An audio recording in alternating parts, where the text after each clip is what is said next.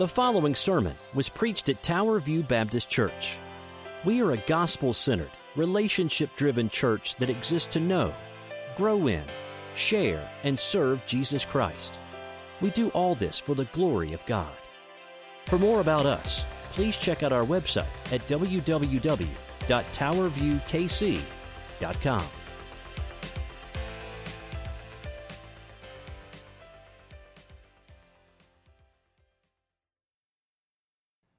Thank you, Meg. Invite your attention this morning to Romans chapter 1. Romans chapter 1. We're going to be starting a new series here for the next month or so. If you're visiting with us, there's a blue Bible in front of you. It's on page 938. If you don't have a Bible, you're welcome to take that as a gift from us to you, but we're on page 938. The next few weeks, some of you have asked about this. Where are we headed with the sermons? We're done with Philippians. It took 13 weeks to get through. Where are we headed now? These next 3 out of 4 weeks are questions that someone in the congregation, a real breathing congregation member or attender, asks the pastor. And you say, well, what do you mean? Back in the back, there's a little box by our information rack that says, ask the pastor. If you ever have a Bible question or something, what does God think about this? I will do my best, and often researching on topics, to answer those questions. The next 3 out of 4 weeks are questions that people have submitted that are the most popular questions that on our website. So the next 4 weeks, let me give those to you. Next week, we have John Mark Clifton from the North American Mission Board coming to speak. Today, we're looking at, is God a God of wrath? That's where we're headed today. 2 weeks from today, Labor Day Sunday, we will look at a big question that comes up. Does baptism save? Is that how does that work? And then the last week, third question, is homosexuality a sin? Couldn't think of a more relevant topic, and many of you know that answer, but why do we believe that way? So next week, John Mark Clifton will be here. How many of you heard John Mark speak before? Some hands go up. Some of you all know.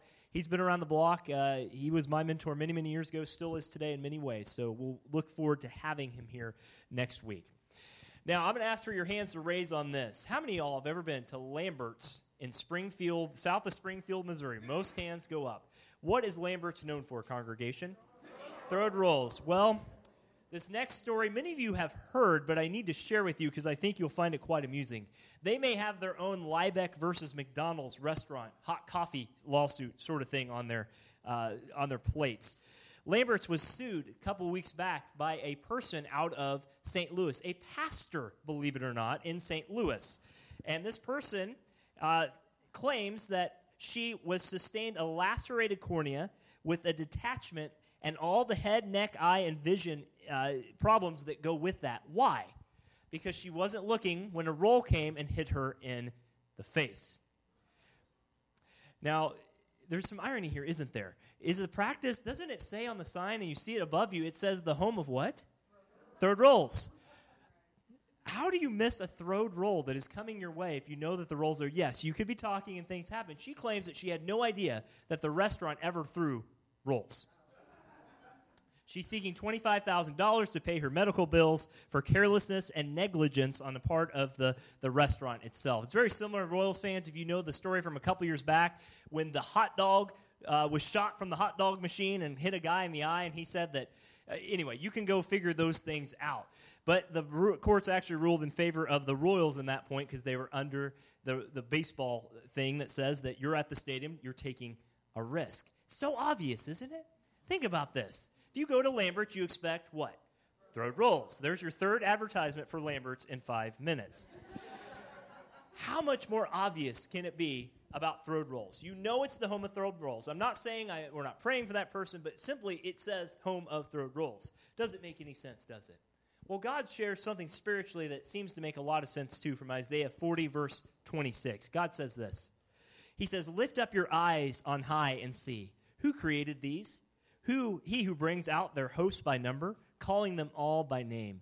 By the greatness of his might and because he is strong and powerful and not one is missing. Friends, the same is true of the wrath of God, isn't it? As the same as throwed rolls. It's so obvious, but it's often so ignored. Would you agree with that? Just like those throwed rolls. The Westminster Shorter Catechism, one of those great old historic documents, asks this question. It says, what does every sin deserve? And the answer in the Catechism is every sin deserves God's wrath and curse, both in this life and the life to come. And that is the theme throughout all Scripture. It's so obvious, just like that sign of throwed rolls, that sin deserves God's wrath and justice. But that begs the question, what is God's wrath? Is it just God flying off the handle because of us? Not necessarily. We'll get there. Why is it so important as a Christian for you to understand that God is a God of wrath as much as he is a God of love?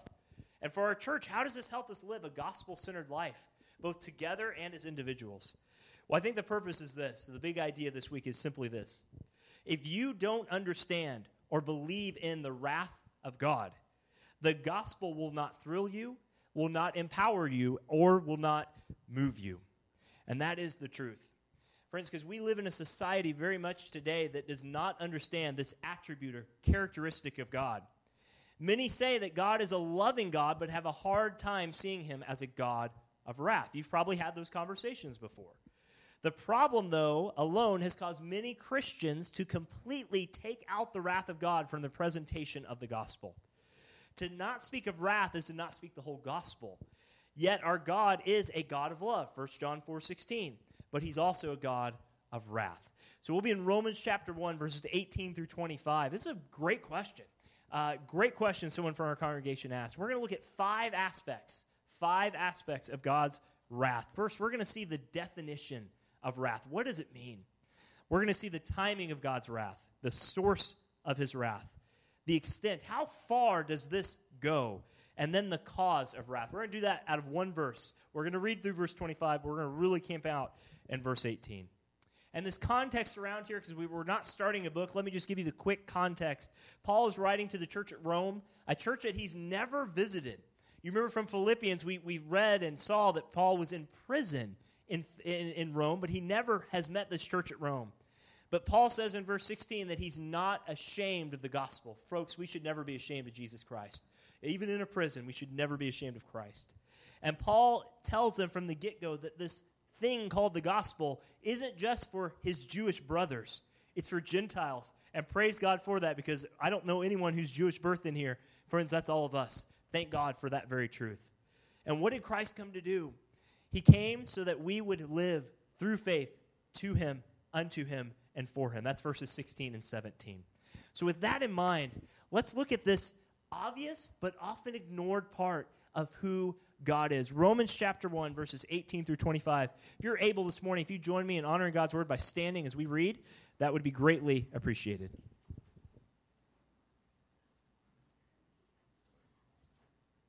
I'll be reading out of the English Standard Version, the ESV, for those who like to know that information. Romans 1, 18 through 25. Paul writes this.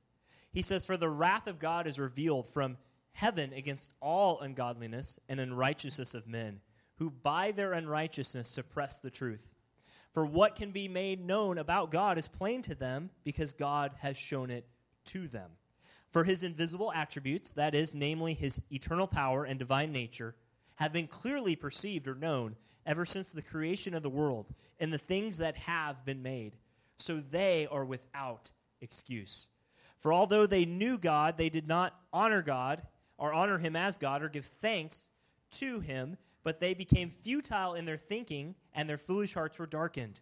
Claiming to be wise, they became fools, and exchanged the glory of the immortal God for images resembling mortal men, and birds, and animals, and creeping things." Verse 24. "Therefore God gave them up in the lust of their hearts to impurity, to the dishonoring of their bodies among themselves, because they exchanged the truth about God for a lie, and worshipped and served the creature rather than the Creator, who is blessed forever. Amen." Friends, that's where we're headed today. Very tough question. And please hear me when I say this. This is not just a sermon you get up and preach. This has been a lot of prayer this week. This is not an easy sermon to give. So as you listen, pray for me, because this is a tough topic. But we believe the Bible, and this is a necessary topic because it's all about who God is in the gospel. So let's go before the Lord in prayer today. Father, we are so humbled this morning that you have revealed yourself to us. As Mark read in Psalm 19, the heavens declare the glory of God, and the works are of your hands, Lord. Everything in this world is. But Lord, we know that your law is a converting of the soul, a refreshing of the soul, as it says. Lord, we know that no one in this world is without excuse, that everyone, whether they're in Timbuktu, out in the middle of the Pacific Ocean, or somewhere in the city, Lord, you have given us enough in these verses to know that there is a God, and you've given us a conscience to know that we have sinned. And yet, Lord, you have said that you will someday rectify that sin in judgment through your wrath. Lord, as we study this, may we do it humbly, may we do it honorably, and may we do it always lifting up higher and higher the thoughts of you, because, Lord, this is where we need to go with this. We pray in Jesus' name. Amen. You may be seated. Thank you.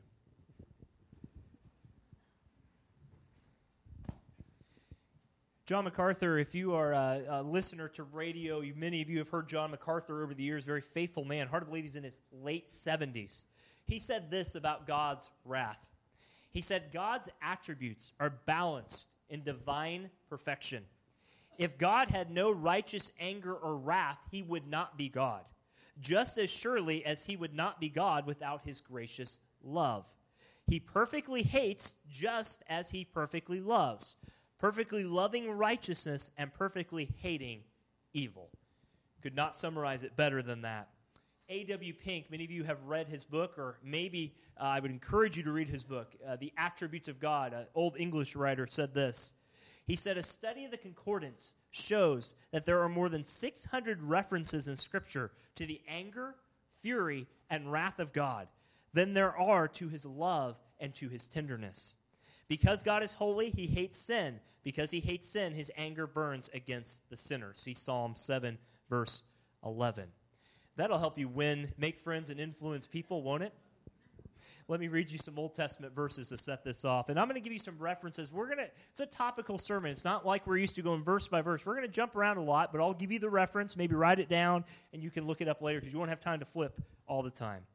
That small book of Nahum, chapter 1, verses 2 and 3 says this, the wrath of God in the Old Testament. The Lord is a jealous and avenging God. The Lord is avenging and wrathful. The Lord takes vengeance on his adversaries and keeps wrath for his enemies. But the Lord is slow to anger and great in power, and the Lord will by no means clear the guilty. His way is in a whirlwind, and the clouds are a dust at his feet. And it goes on in verse 6 of that same chapter. Who can endure the heat of his anger? His wrath is poured out like fire, and the rocks are broken into pieces. What about Jeremiah 7:20?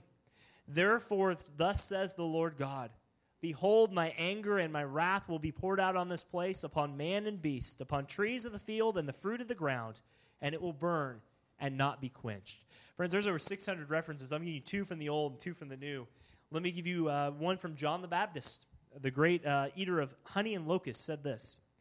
His winnowing fork, that's Christ, is in his hand, and he will clear the threshing floor and gather his wheat into the barn, but the chaff he will burn with unquenchable fire. Romans 2, verse 5. But because of your hard and impenitent heart, you are storing up wrath for yourself on the day of wrath, when God's righteous judgment will be revealed. Wow. How many of y'all have ever heard a sermon on the wrath of God? Just out of random curiosity. I'm looking across it's about half and half. We don't talk about this much today. Friends, it's not popular, is it? You don't go up and post on your Facebook, we're going to talk about the wrath of God today, and get your church to sell out. It just doesn't happen. But it's who God is. Charles Spurgeon said, the wrath of the Lamb is the most awful wrath beneath the sun. Hebrews 10, verse 31 says, it is a fearful thing to fall into the hands of the living God. Friends, both the Old and New Testaments reflect the balance, saying in Psalm 45 and verse 7, God, you have loved righteousness but hated wickedness. That's what it's all about. So let's start with the definition of wrath, give you that survey. The definition of God's wrath. He says in that first part of verse 18, he says, for the wrath of God. There are 2 words, if I can be geeky and Greeky here for just a second. There are 2 words that the Bible talks about for wrath. There's the Greek word thumos, which is a word that meant a violent movement of air, of ground, of animals. It's basically like flying off the handle. Someone says something to you, and you just react. That's one way anger is used in the New Testament.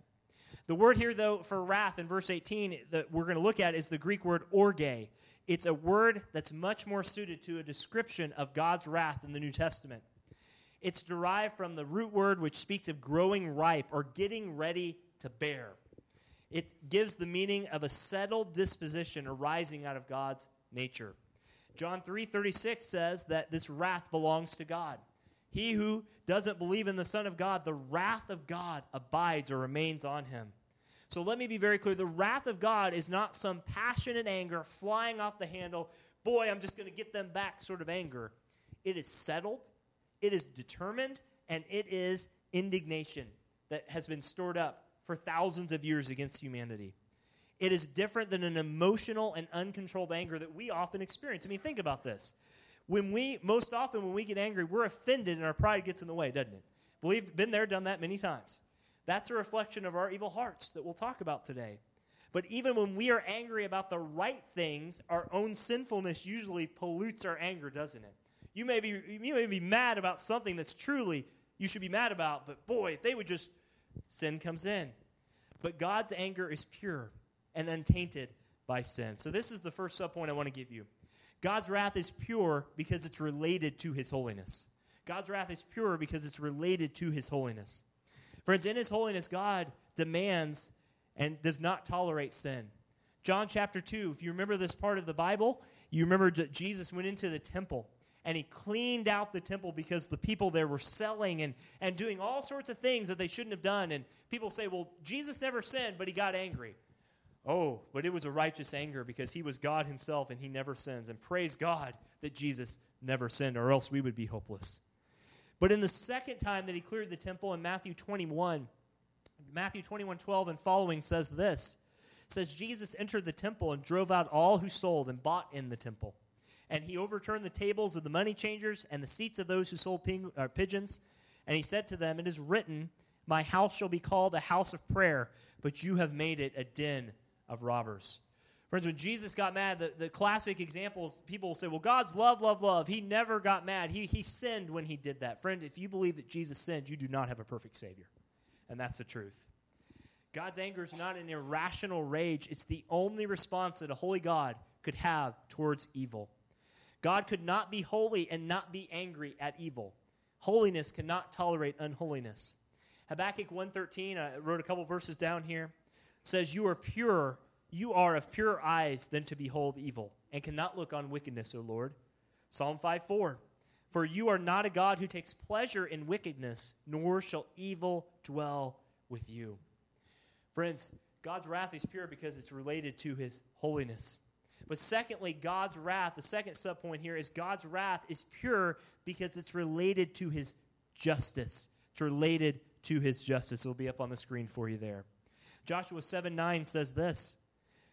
Joshua said to Achan, my son, give glory to the Lord God of Israel and give praise to him and tell me now what you have done. Do not hide it from me. God's wrath is pure because it's related to his justice. Nothing God does in his justice is ever unkind. Friends, it is not like us when we do things angrily, or however you say that word. It is done with pure holiness, with pure thought, because he is a holy God.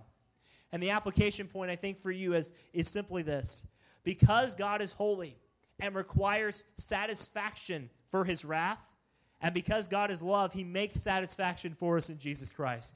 Christian, if you're here today, the greatest joy you have, you will hear from this pulpit until God calls me home or calls me away, is that Christ is your satisfaction. What should have fallen on us for our sin was absorbed by Christ in his death.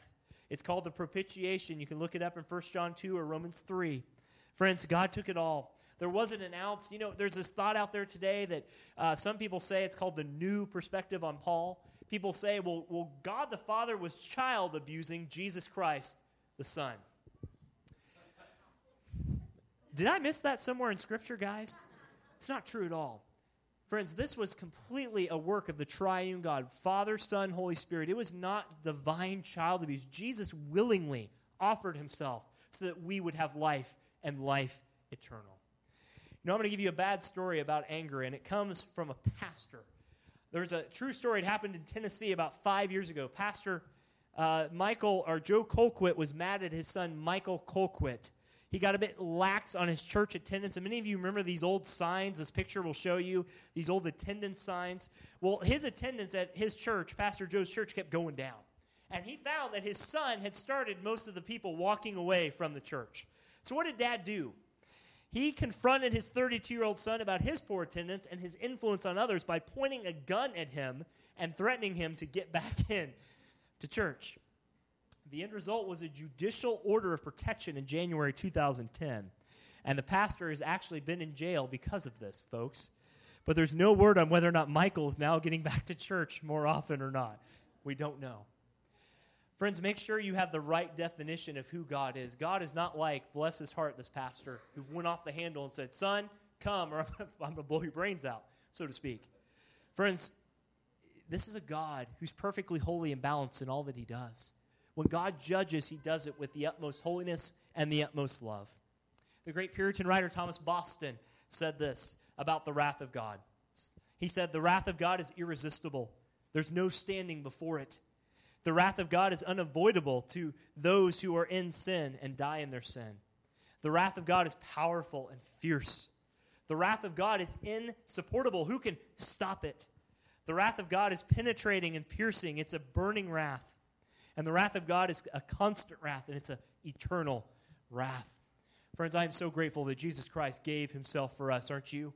That we don't have to go through that if you're a Christian, and we'll get there. That's the definition of wrath. It's a settled wrath against sin because God is a settled God. He's not a willy-nilly God that wakes up one day and says, hey, what's going to happen today?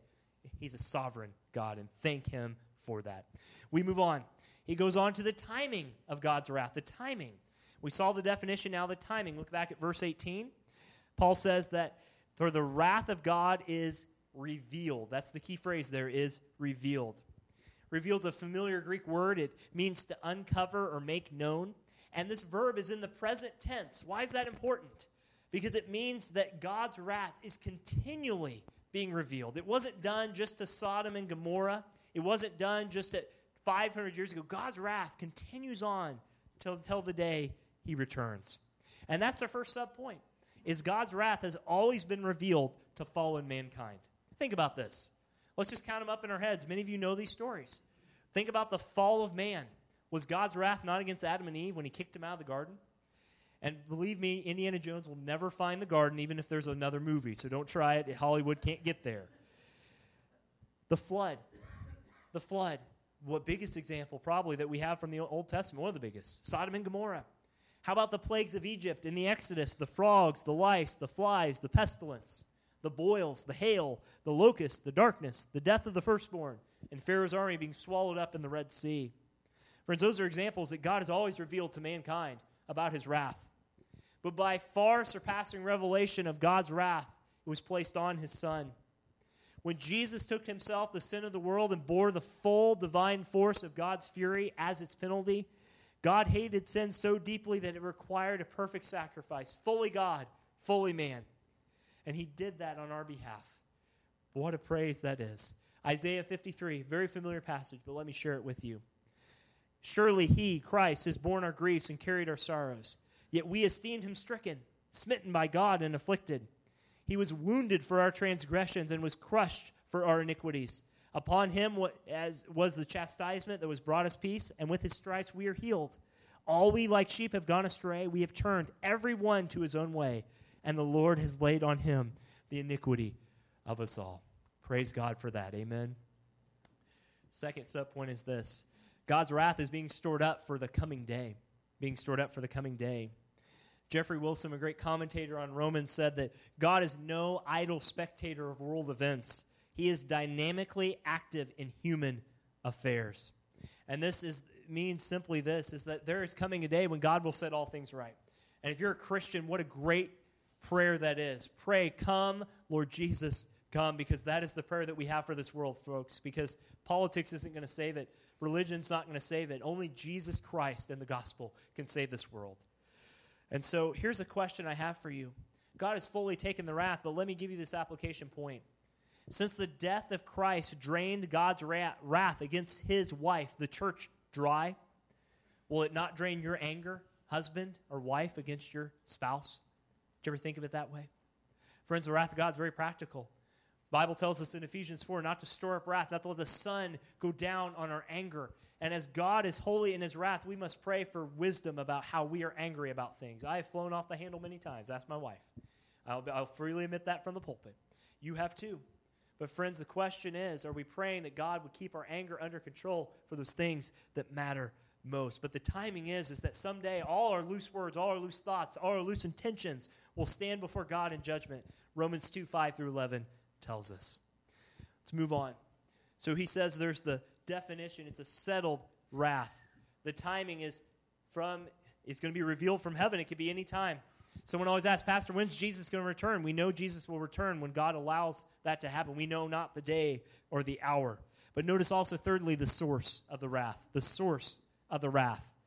For the wrath of God, that's the definition, is revealed, that's the timing, from where? From heaven. Notice that. God's wrath is rendered from heaven is the first subpoint. God's wrath is rendered from heaven. Despite Satan's present power as prince of the air, the earth is ultimately dominated by heaven, the throne of God. Let me just share some verses with you.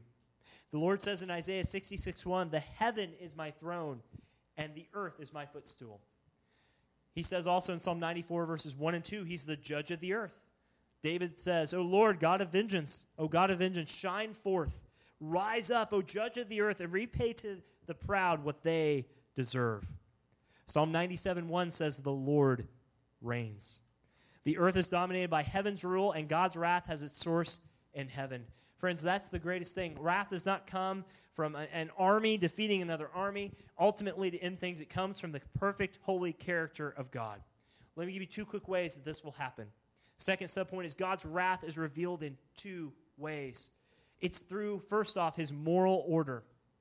When God made the world, he built certain moral as well as physical laws that have governed us. And just as, think about it, when a person falls from a building, what's going to happen to them?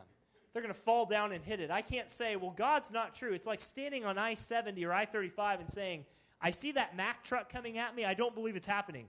Well, I'm going to really put it to someone who tells me God's not real and say, look, you don't believe it's real? Then stand in front of that Mack truck. Well, I don't think that Mack truck's coming. Oh, yeah? Let's see what happens in 5 minutes and see what happens as it barrels down your way. Friends, we have a conscience. That is built-in wrath. You realize that. God has given us the circuit court judge, so to speak, in our minds and our hearts, that when we sin, it is readily available for us to know. In this sense, God is not specifically intervening. He's giving us the judgment through his Spirit to ourselves in that way. This is why Paul stated, Galatians 6, do not be deceived. God is not mocked. For whatever a man sows, what happens, congregation? He also reaps.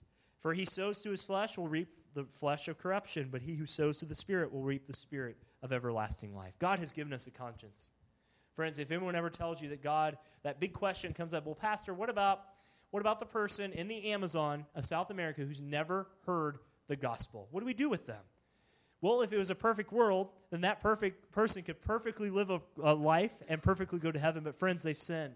Even those natives that I think we're down to like 200 less people groups that we don't know much about them. They have no contact. Friends, God is still sovereign, and we need to take the gospel to them because every people group, everywhere, needs the gospel of Jesus Christ, and pray that God would make that known to them. How's a person saved? Friends, the Bible says, look back at verse 19 of the chapter here. It says, God has made known or plain to them because he has shown it to them. Friends, even a person who may not have heard the name of Jesus has enough about God by looking around to know that there is a God, inwardly and outwardly. But sometimes, secondly, God will make his wrath known by his direct and personal intervention. God is not some impersonal cosmic force that set the universe into motion and then just let it be. If we go back to the Old Testament, there's several words for this. You know, some people say, well, isn't God different in the Old Testament than the New? No, he's not. He's the same. Praise God for that. He's the same. But and I'm just going to count these up here, there's 97 times that God's word, it says that he is using his wrath as a burning fury. 41 times the word Haran is used as a burning, fierce wrath in the Old Testament. 34 times his wrath is called bitter to those who receive it. And lastly, another word, Hamah, that's used in the Old Testament, is used frequently as a way to describe God's wrath as a venom or a poison to those who do not know God himself. Wow. Friends, have you ever wondered that question? This is the last application point for this. Being saved by God is meaningless unless you know precisely what it is you're being saved from. That's the next application point. What are you saved from? You are saved from God's wrath. This will be up on the screen here in just a second. You are saved from God's wrath. Yes, you're saved from your sin. Yes, you are saved from decisions you have made, but ultimately, you are saved from the wrath and judgment of God. You know, a couple years back, there's a story that came out of the Presbyterian churches of USA. If I can say so, the liberal Presbyterians that we would not side with on many things. But there was a controversy that came out of that thing. Many of you may remember this 2 years ago. How many of you have heard the song In Christ Alone by Keith Getty and Stuart Townsend? In Christ Alone, raise your hand if you had that happen. A lot of hands go up. In August 2013, the wrath of God was very much a point of debate for this church. They were trying to decide whether to exclude that song, In Christ Alone, from their hymnals. You'll see the picture of the people singing from an actual Presbyterian church. But it had been sung by many people for many years. And here's how the line goes. Many of you have sung this. From the third stanza, it says, "Till on that cross as Jesus died, the wrath of God was satisfied." They wanted to substitute it this way. As Jesus died, the love of God was magnified. The authors insisted the original wording to take that out should not be there because God is not a God of wrath, is what they decided. And they voted 9-6 to take out that song and to change the words of that song to put it back into their hymnal. Isn't that amazing? Friends, this very doctrine affects the very things that we sing and we believe. Friends, what we believe about God and His Son is the most important thing. And yet countless people recoil at the God of the Bible and turn instead to a God of their own imagination. Let me just say as plain as I can, any formulation of a God that is shorn of His justice is no God worth worshiping, nor is He a God able to convict and save sinners. When wrath is taken away, so is the gospel, and that is why this discussion matters. Friends, I am grateful. Mark, thank you. Mark and I talked about this on Monday. I was at the library. Mark called me and said, "What songs are we going to sing?" And Mark had a very wise thing. He said, "We're just going to sing praises to God." How do you uplift the wrath of God? You sing to God to thank Him for who He is. Friends, are you grateful that God has taken that away for us? So we move on. Seeing the definition of wrath, the timing of wrath, the source of God's wrath. Fourthly, how far does this go? The extent of God's wrath. The extent of God's wrath. Look back at verse 18. "For the wrath of God is revealed from heaven," and here's the key phrase, "against all ungodliness and unrighteousness of men." All ungodliness and unrighteousness of men. And the first subpoint you'll see here is that God's wrath is universal. God's wrath is universal. Friends, it's against all. Some people say, well, is it just against the Hitlers of the world or the Mussolinis from World War II or the Cambodian guy, Pol Pot? Is it the Osama bin Laden? They deserve God's wrath. Don't they, Pastor? Amen, they do. But friend, lest we forget that all of us deserve God's wrath outside of Jesus Christ. There is none righteous, no, not one, Romans 3:10 says. The Scriptures say in Galatians 3:2 that the Scriptures have confined all under sin. Every person without Christ will experience God's wrath. There's no amount of goodwill. There's no amount of helping the poor. That's a good, noble thing. There's no part of trying to come to church enough or praying enough or giving enough. Friends, it is all in Christ. He's the only one that can deliver us from God's wrath. Acts 17, Paul said this on Mars Hill. "The times of ignorance God has overlooked, but now He commands all people everywhere to repent, because He has fixed a day on which He will judge the world in righteousness by a man whom He has appointed," that's Christ, "and of this He has given assurance to all by raising Him," Christ, "from the dead." What about 2 Thessalonians 1:8-9? "God will come in flaming fire, inflicting vengeance on those who do not know God and those who do not obey the gospel of our Lord Jesus. They will suffer punishment of eternal destruction away from the presence of the Lord and from the glory of His might." Friends, there's no one in this world who can escape, even from the cute baby all the way up to the most beautiful person of grace and age. Every one of us has sinned, and this is why we believe in the doctrine of original sin. We believe that when a baby is conceived, they are born into sin. That's Romans 5:12-18. And so God's wrath is coming.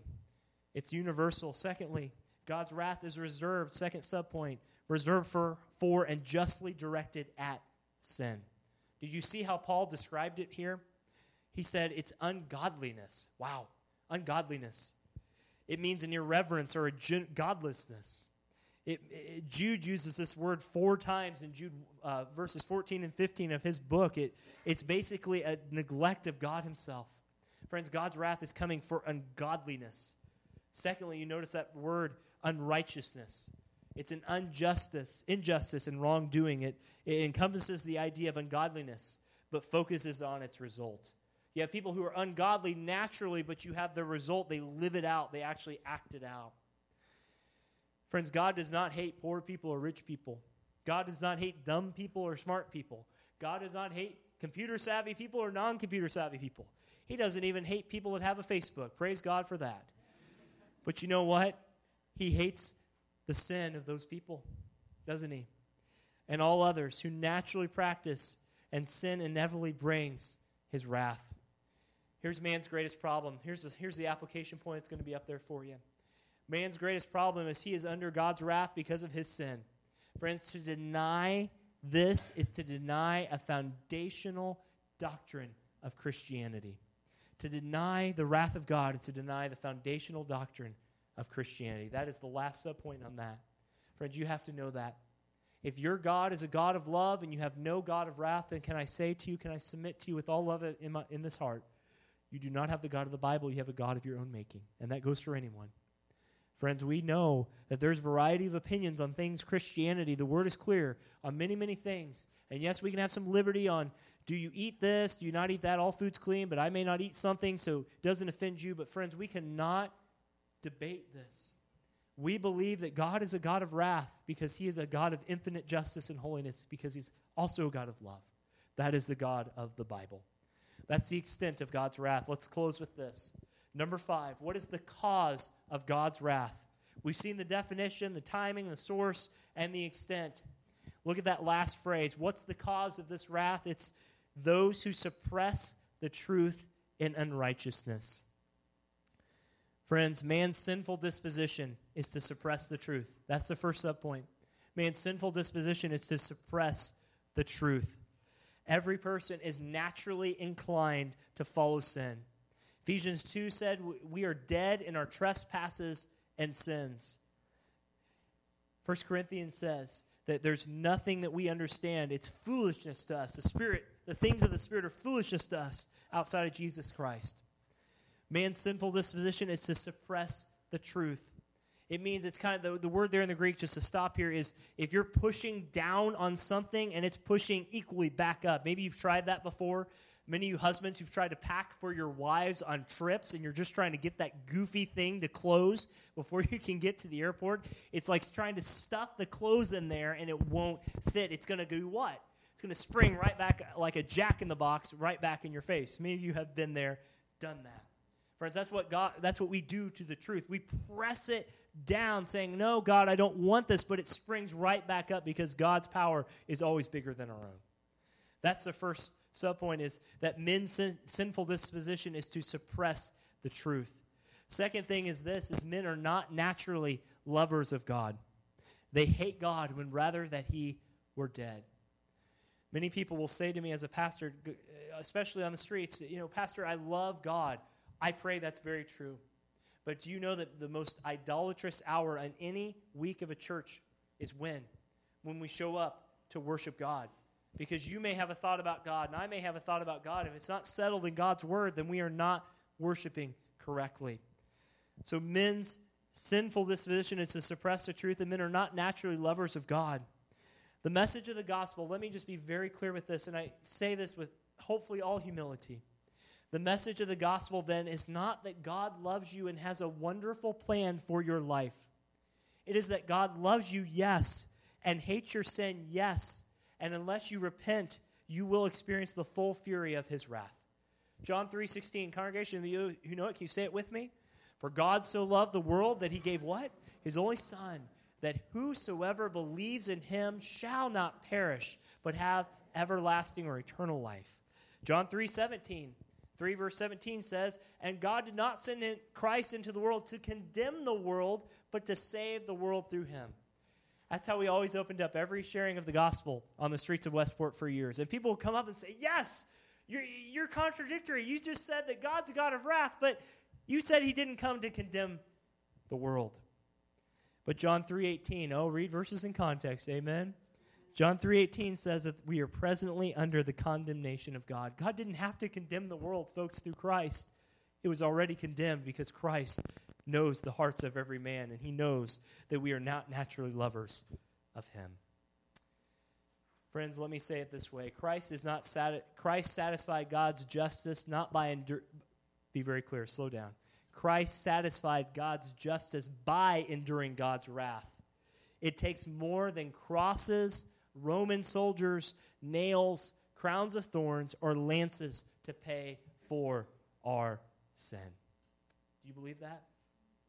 Friends, it took the very wrath of God pouring out every sin that could have been committed to be received by God himself in Christ to take that over. But the cause of it is us. The cause of it is us. That is what it's all about. I heard a story about a Spanish rebel. I didn't know this man until I looked up his life, but on his deathbed, the Spanish patriot Narvaez, and you'll see his picture pop up here, Narvaez. He looks like a Spanish patriot. He's a very dignified-looking man. And he was asked if he had forgiven all of his enemies. The priest asked him that on his deathbed. And in astonishment, Narvaez turned to the priest and replied, "Father, I have no enemies. I shot them all." It's one way to execute justice.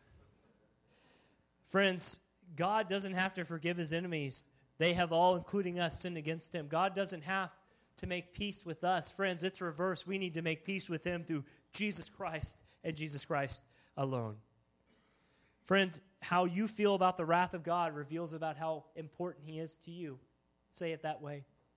How you feel about God's wrath defines how you view hell. It defines how you view the nature of God, and it defines how you view the cross itself. Every true Christian will one day lift up in voice, in celebration, when God bears his arm in judgment against his enemies.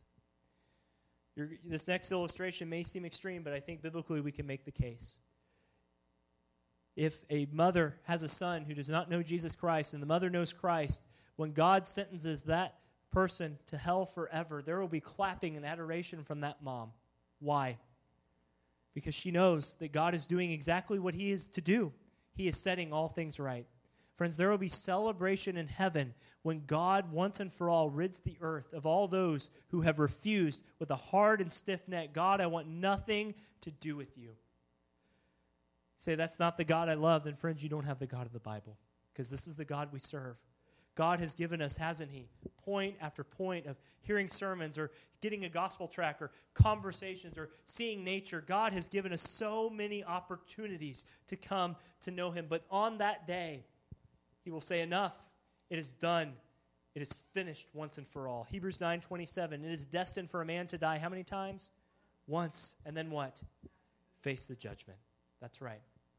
Friends, I say that not to say, well, we just have an angry God. We do have an angry God, but we have a God that sacrificed himself with the greatest demonstration of love that can ever be known to man. That is it. How does this apply? Let's end with this. How does this apply to you? Have you considered this morning that the warning of divine grace may be God's sweetest, divine wrath may be God's sweetest grace to you? The wrath of God is not an overreaction. He's the only one who sees us and sees all things clearly. Friend, if you're here today and don't know Jesus Christ, please don't hear, many people, and I think of our senior citizens here who've been around and been decades of sermons, and this used to be very normally. You'd pound from the pulpit, and they'd sweat, and they'd throw Bibles, and I'm not doing that today. If the Bible comes flying at you, I'm falling down with it because I probably passed out. That's not how we're doing this. But friends, it's a serious topic, isn't it? It's a very serious topic. You may make many choices in your life, but the greatest choice you have to make is the question Peter was asked by Jesus. Jesus asked him, "Peter, who do you say that I am?" And if you're here today and you don't know Christ, that's the biggest question you have to ask. Who is Jesus to you? C.S. Lewis said that you can have three answers. He's either a liar. He was just spitting out lies. He's just a liar. Secondly, he said Christ could have been a lunatic. He could have been a crazy man that people followed and just happened to be around all the time. Or the third logical possibility, and Lewis landed this way. He said he's either a liar, a lunatic, or thirdly, he's the Lord. And friends, he is. You know, if you look at the book of Revelation, especially Revelation 4, you'll hear the claps of thunder. You'll see John describe the claps of thunder going on. But you know, when you get to the last judgment, it's silent. There's no more thunder. There's no more warnings. Friends, it's gone. It's gone. Do you know Jesus Christ today? Talk to me. I'm not going to twist your arm. We're not going to make you, get up and dance. Though you may, if you know Jesus, want to dance occasionally, and that's okay, because that's what he does. But friends, if you're here today and you don't know Christ, talk to me. Talk to our deacon of the month, Richard. I know he would love to talk to you as well, and Carol, they would love to.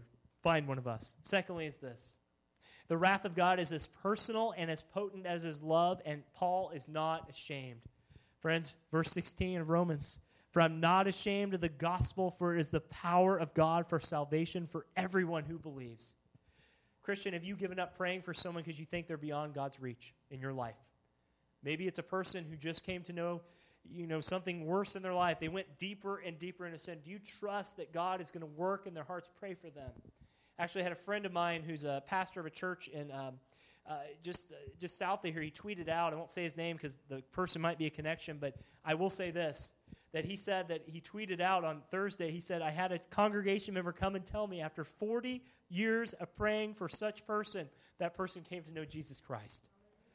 Friends, don't give up on people because God has not given up on us. Amen. Last thing is this. The greatness of Christ's sacrifice is diminished if you minimize the wrath of God. Friends, God is so good to us. Praise him that he took every ounce of God's wrath. Say, Darren, where did you get all this stuff? Well, I got it from the Bible. Let me tell you one book. If you really want to know what this is all about, many of you have heard this thing, and Megan, I'll go ahead and have you throw up the last picture for me.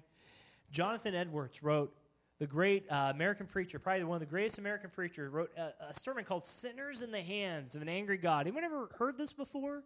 Read this before? Read it. He spoke like this, and he looked down. He never made eye contact. And God used the sermon to revolutionize America, the Great Awakening, July 8th, 1741. I'll close with this. He wrote, your wickedness makes you as if you're heavy as lead and tend downwards with great weight and pressure towards hell. And if God should let you go, you would immediately sink swiftly and descend and plunge into the bottomless gulf. Your healthy body and your care and prudence and best, I can't even say the word, your best efforts, basically, and all your righteousness would have no more influence to uphold you and keep you out of hell than a spider's web would to stop a falling rock. He said, there are black clouds of God's wrath now hanging directly over your heads, full of the dreadful storm, big with thunder. And were it not for the restraining hand of God, it would immediately burst forth upon you. But it's the sovereign pleasure of God, for the present, to stay his rough wind. Otherwise, it would come with fury, and your destruction would come like a whirlwind, and you would be like the shaft of the summer threshing floor. Friends, if you don't believe the gospel, you'll never be empowered, you'll never be thrilled, you'll never be able to rejoice that Jesus Christ is King. Let's go before the Lord in prayer today. Father, this is a sermon that a pastor, Father, you know my heart in this, that it's hard to preach, Lord. It's very hard to preach. It's your word, Lord, but it's tough because humanly, Lord, there's a lot of these things that we say, wow, is that our God? But Lord, I'm so grateful you are our God, and that this is you, and there's no surprises. This is you. Father, I thank you that one day you will set all things right. But Father, I pray for any in this room, any in our families, our friends, our neighborhood that do not know Jesus Christ, that, Lord, you would, by your divine appointment, open their hearts to believe the gospel. Spirit, would you work in their hearts, draw them, convict them, show them the loveliness and beauty that can only be found in Jesus Christ. Father, for those of us who have beheld your Son and seen the beauty, Lord, may we not be mired by sin. May you give us wisdom to walk. Father, how does a young man keep his way pure? By keeping and storing up your word in our hearts. Help us to do that this week. Father, I pray for this church that, Lord, we would walk out of here not saying, oh, what a terrible God we have, but what an amazing God we have, that, Lord, you gave your Son for us, and the greatest gift we have is to know and make him known in this world. Lord, give us wisdom. Thank you so much for your Son. Lord, you're great. Thank you for this congregation. Whatever needs are before us, Lord, you know them. You know them all. Be with them. Be with them all, Lord. We pray in Jesus' name.